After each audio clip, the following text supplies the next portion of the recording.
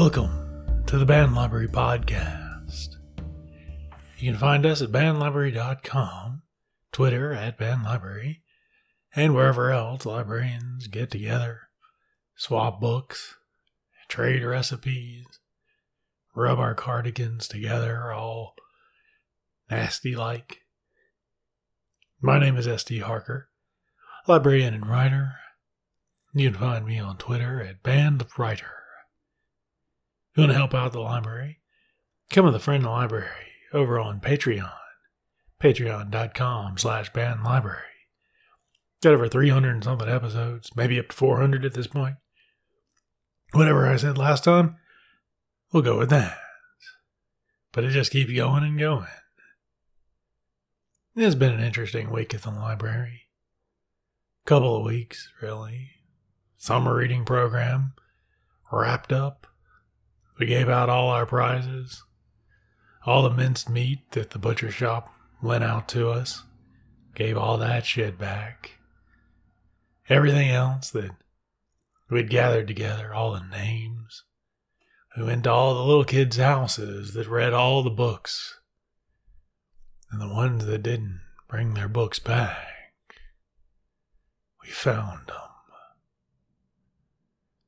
We found them all. That's how that happens.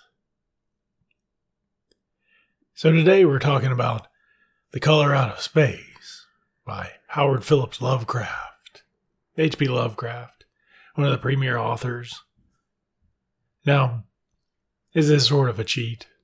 And the next two episodes probably going to be a little bit of cheats as well. Well, not so much one of them, but this one really isn't a banned book. It's a short story, to say the least. But the author himself, pretty controversial. Let's talk about him for just a moment. Howard Phillips Lovecraft, born 1890 in Providence, Rhode Island. His father was a traveling salesman who died while committed into asylum. Possibly, they assume, due to late-stage syphilis. One of those things, if you look at all the evidence together, it's like, oh yeah, he's probably going through some shit. Lovecraft lived with his mother and his aunts and his grandparents for most of his young life. His grandfather Whipple became a father figure. He was a traveling salesman and would send him weird stories and art from his travels. Howard was reading and writing by age 3. And his grandfather, well, he made him grow up. Little HP, little Howard, afraid of the dark. And his grandfather said, well, then walk through the goddamn dark, boy. Made him walk through a dark room all by himself. Scared the shit out of him. His grandma died, and fortunately, that put a pallor over the entire family. His aunts and his mom dressed all in black, like mourners do, and scared the shit out of him. Later, those visions would become the night gaunts.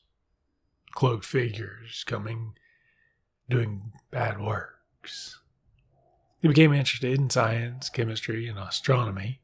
He didn't really like biology so much. He was reading through it one day, and he came across how reproduction works and who grows. Which I sort of get, but come on. I mean, how do you think you got here? But he did have a prize telescope, and he let anybody who wanted to look through it. He was removed from school plenty of times for illnesses, breakdown, but he did have a small circle of friends, like I said. When his grandfather Whipple died and his family money went away, he had just started high school and things started going downhill. He left school due to an unspecified illness, never graduated, and possibly people looked over and he might have been suffered from atypical depression. Around this time, he also started writing poetry, like we all do, except unlike we all do, he wrote some pretty racist shit, which, again, this makes him a very controversial author, even for the time, which was a pretty racist time. Yeah, he was pretty rough. and he started writing letters to the editors. In 1916, he began publishing, including The Tomb and Dagon, inspired by the works of Edgar Allan Poe. In 1918 and around, his mom had a nervous breakdown, started describing all kinds of weird things, and was committed. Little Howard didn't do so well there. Didn't work with him.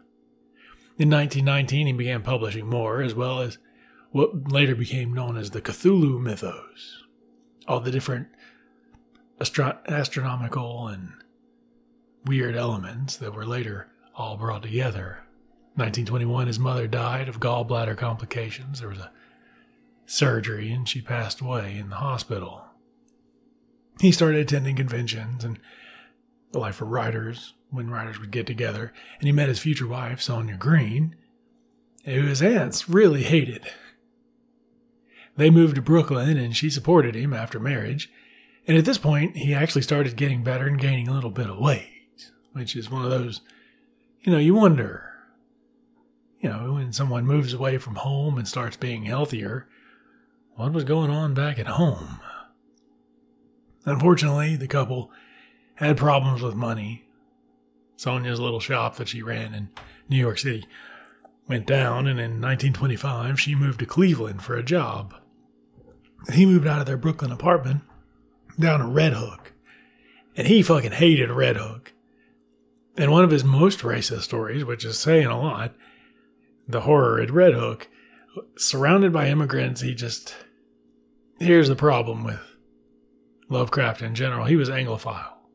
He loved all the English aristocracy and the high-born attitudes, and he felt he himself, because of the money that his grandfather and his father raised him with, and the high attitude, the high-born attitudes, he was a dick. Let's just call him that.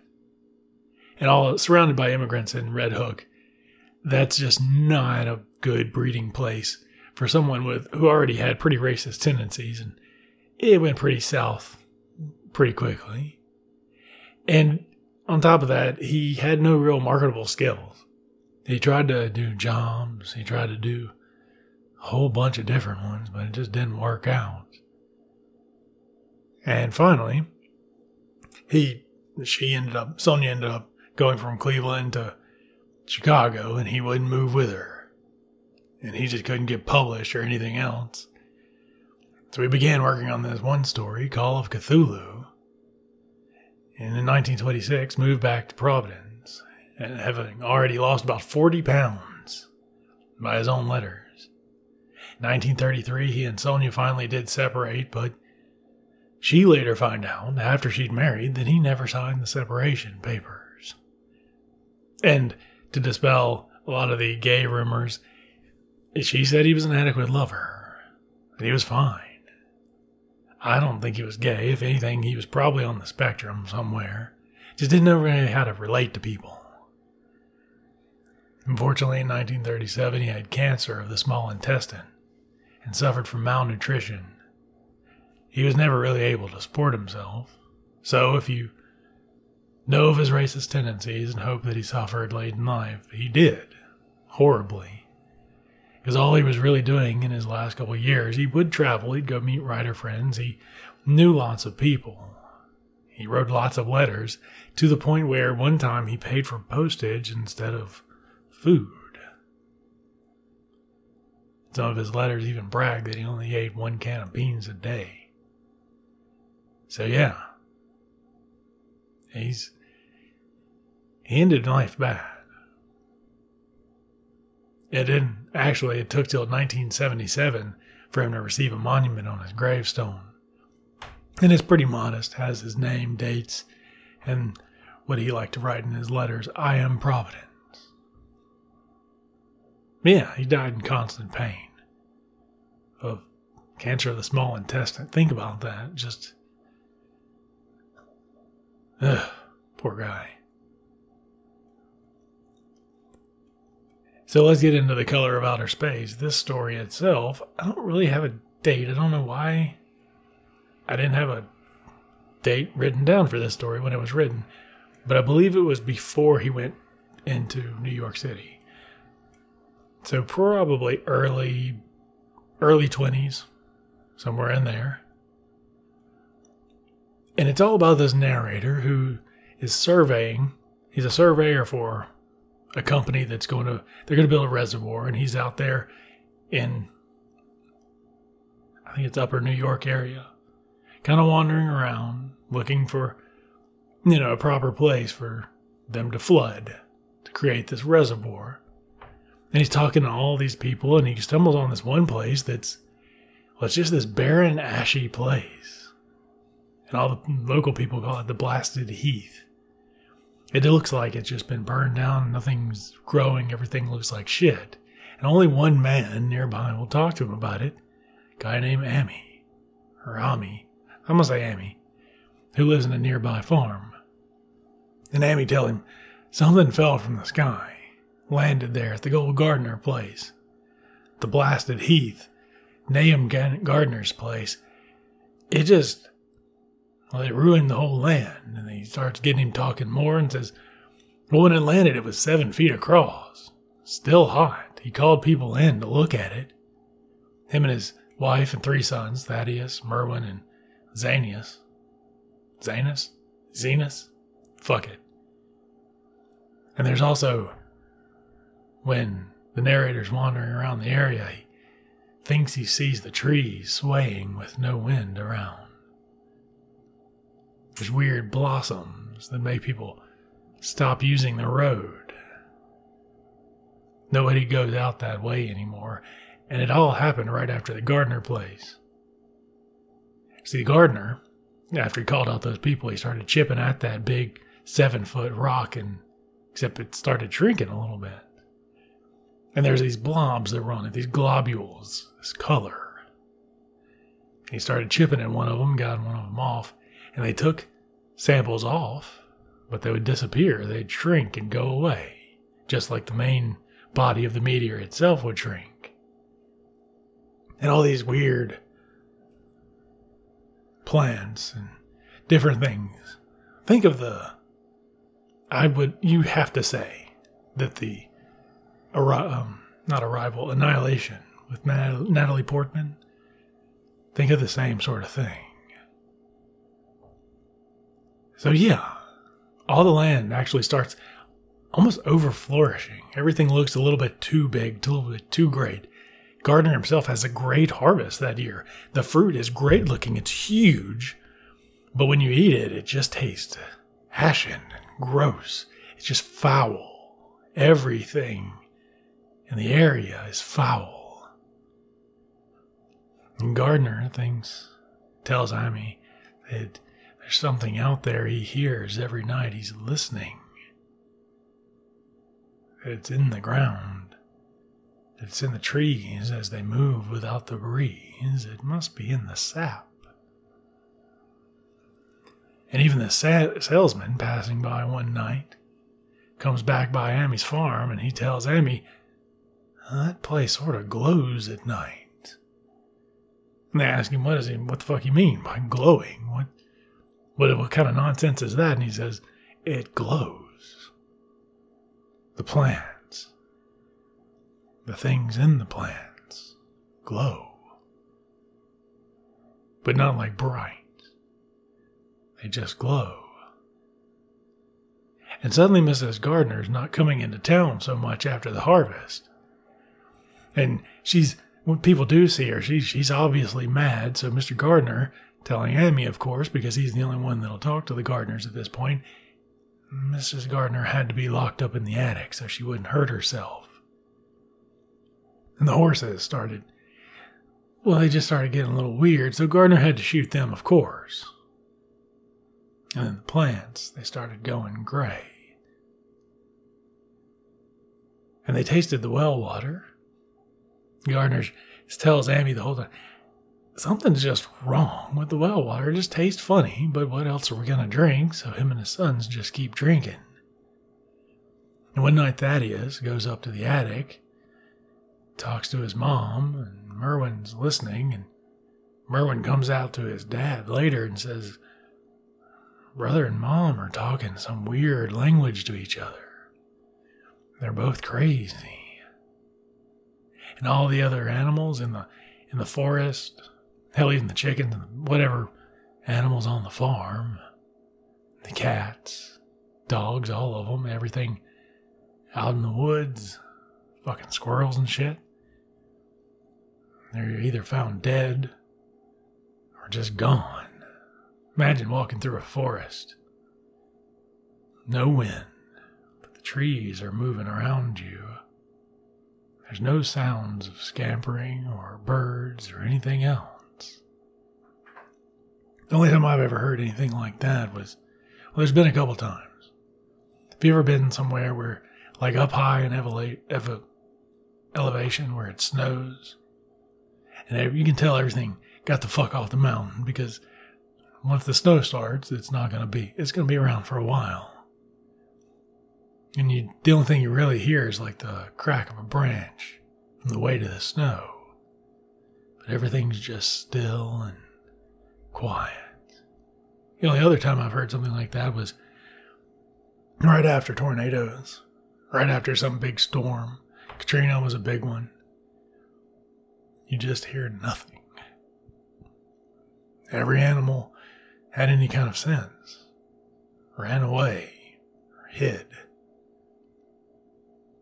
You're walking around, especially in a city, and it's just quiet. And then Thaddeus dies. Gardner tells him that. He died. That happens.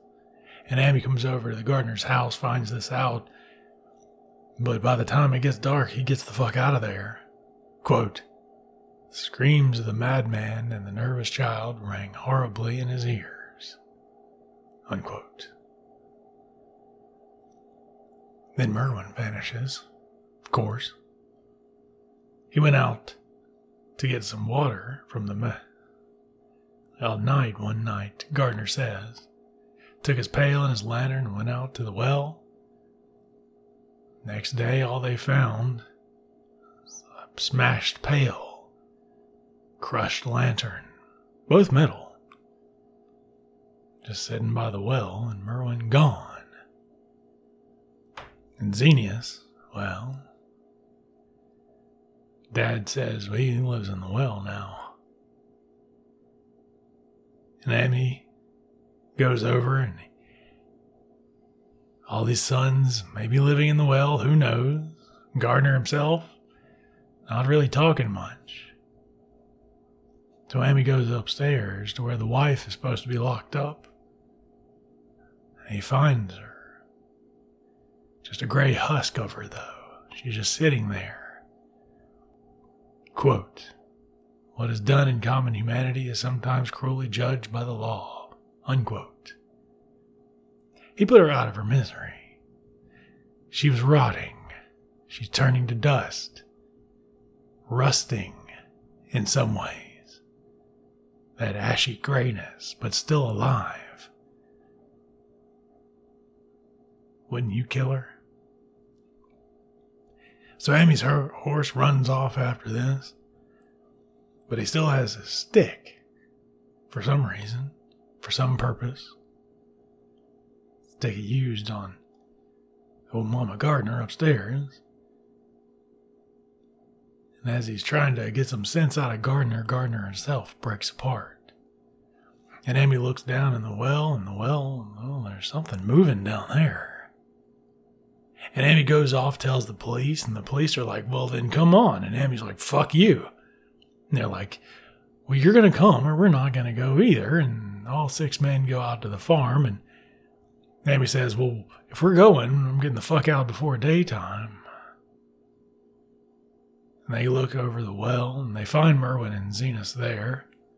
But when they empty out the well, all they find is a bunch of deep mud. And then, as they're inspecting the rest of the house, I assume they go upstairs and be like, yeah, that crumbling bit of bit, that's the grossness of her, and that other crumbling bit of bit outside, that's old Gardner himself. And then all of a sudden this color shines out of the well. This bright, beautiful color shining up into space. And all 6 men hide Horses fuck off. Amy's horse, Hero, he just straight dies. This giant color shining out in the dark of night as it gets darker and darker. The trees moving on their own with this epileptic madness. Imagine, you ever seen one of those ghost movies? Late 90s, early 2000s, where the ghosts sort of move all janky like. They sort of, like they're missing part of their frames. Imagine trees doing that, just shaking, twitching. Not a gentle sway, but just a twitch. Brokenness to them. And they go out of the house finally, they get away. And Emmy looks back. He looks back and he sees that color out of space. This color reaching up out of that well towards the stars. Quote, 5 eldritch acres of gray desert remain, unquote. And this is where we go back to our Amy telling our surveyor. He's like, yeah, that 5 acres, fuck it. We'll just bury the shit out of it and tons of water and everything will be okay. And everybody moved away or died, but Amy himself, government paid everybody to leave because they're going to flood the place. Narrator says, well, I'll keep an eye on that reservoir. I'll keep an eye on the head engineer in case he gets a little squirrely. Because if you remember, this all started because the shit was in the well. Because they kept drinking the well water, and now they're going to fill it up with a reservoir. And heads up, that reservoir is going to feed cities. How smart are they, really? But that's where our story ends. And again, why was this banned? I mean, it's horrifying. I didn't even do it justice. If you found what I was saying right now creepy, those epileptic trees shaking, moving, find all the horses dying or human body rusting alive, breaking apart, having to kill somebody, it's rusting alive, crumbling, their flesh drying out to the point everything goes apart. Read the story, it's a little creepy. But it wasn't banned. No, it's the only reason anything about H.P. Lovecraft is controversial is what we talked about. He's pretty racist. In fact, he got taken off the image of the World Fantasy Award a couple years back. Because guess what? It's an inclusive award. Fantasy, horror, science fiction, these are all, no matter what you think, they are very progressive. They always deal in metaphors. They always deal in ideas. These are progressive institutions. People of color win these awards. And many of them were finding out about H.P. Lovecraft's work. And the World Fantasy Award was a basic bust of H.P. Lovecraft. Because, I don't know if you know, but he is pretty much the father of all modern horror, of a lot of science fiction.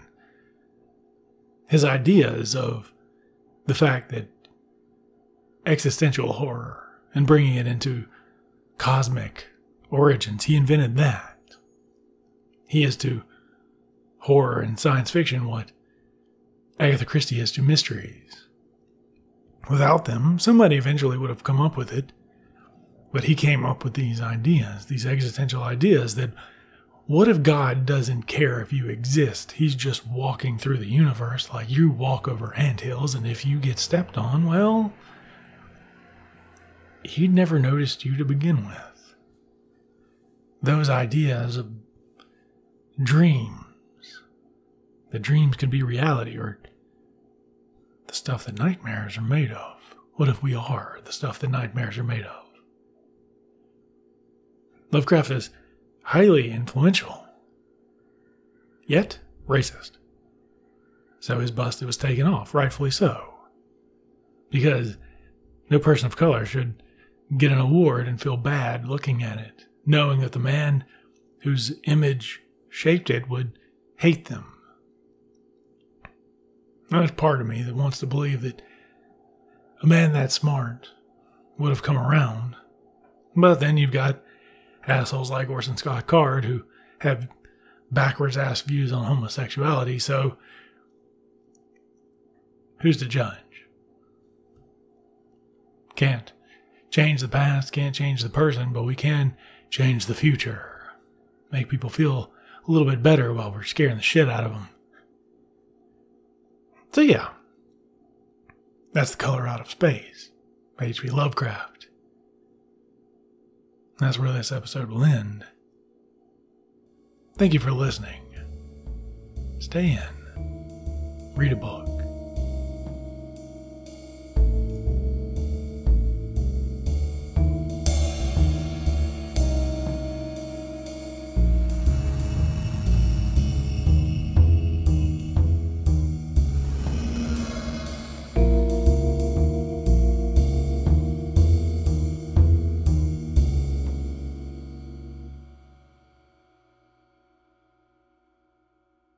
Music, Dances and Dames by Kevin MacLeod at Incompetech.com.